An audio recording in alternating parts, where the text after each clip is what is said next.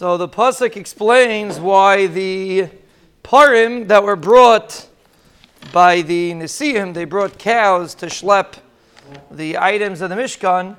So the pasuk explains why Bnei Kahas didn't have these animals. Ki avodas hakodesh aleim bakosef yiso. Because they had avodas hakodesh, they carried avodas hakodesh, and therefore bakosef yiso. Therefore, it had to be carried on the shoulder. And you see a fascinating thing from this, that when it comes to kedusha, when it comes to the ikar kedusha, you have to do it yourself.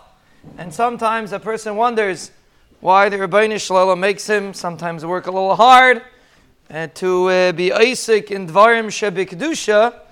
But part of it is because Bakosef Yiso, part of the labor, part of the involvement when it comes to Kedusha is the fact that you do it yourself and you don't let anybody else use it. Do it. Sometimes you see in history, there were people always raising money for yeshivas. You want to know why it's not fair?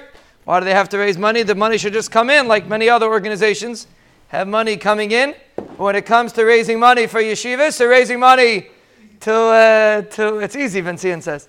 Raising money for people learning Torah, got to do it yourself. And the reason is, Bakosef Yiso. You have to remember when it comes to Kedusha, it has to be carried on your own. You have to hold it. The Rebbeinu Shalom is giving you the opportunity to hold it.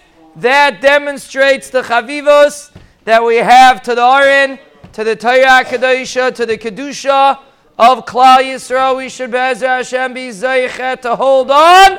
Be'ezer Hashem, and in that schus, the Rebbeinu Shalom will bench us with brachas, atzlachas, yeshuas, refuas, nechamais, geulais, parnosais, nisim, zechuyas, mechilais, ava, kalkolas, ischachis, iskarvas, tshuva, kapara, iris, isreimus, hislavas, shmira, simcha, tztakas, achdos, what are we holding?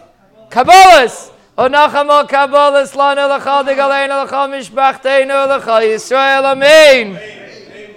Amen.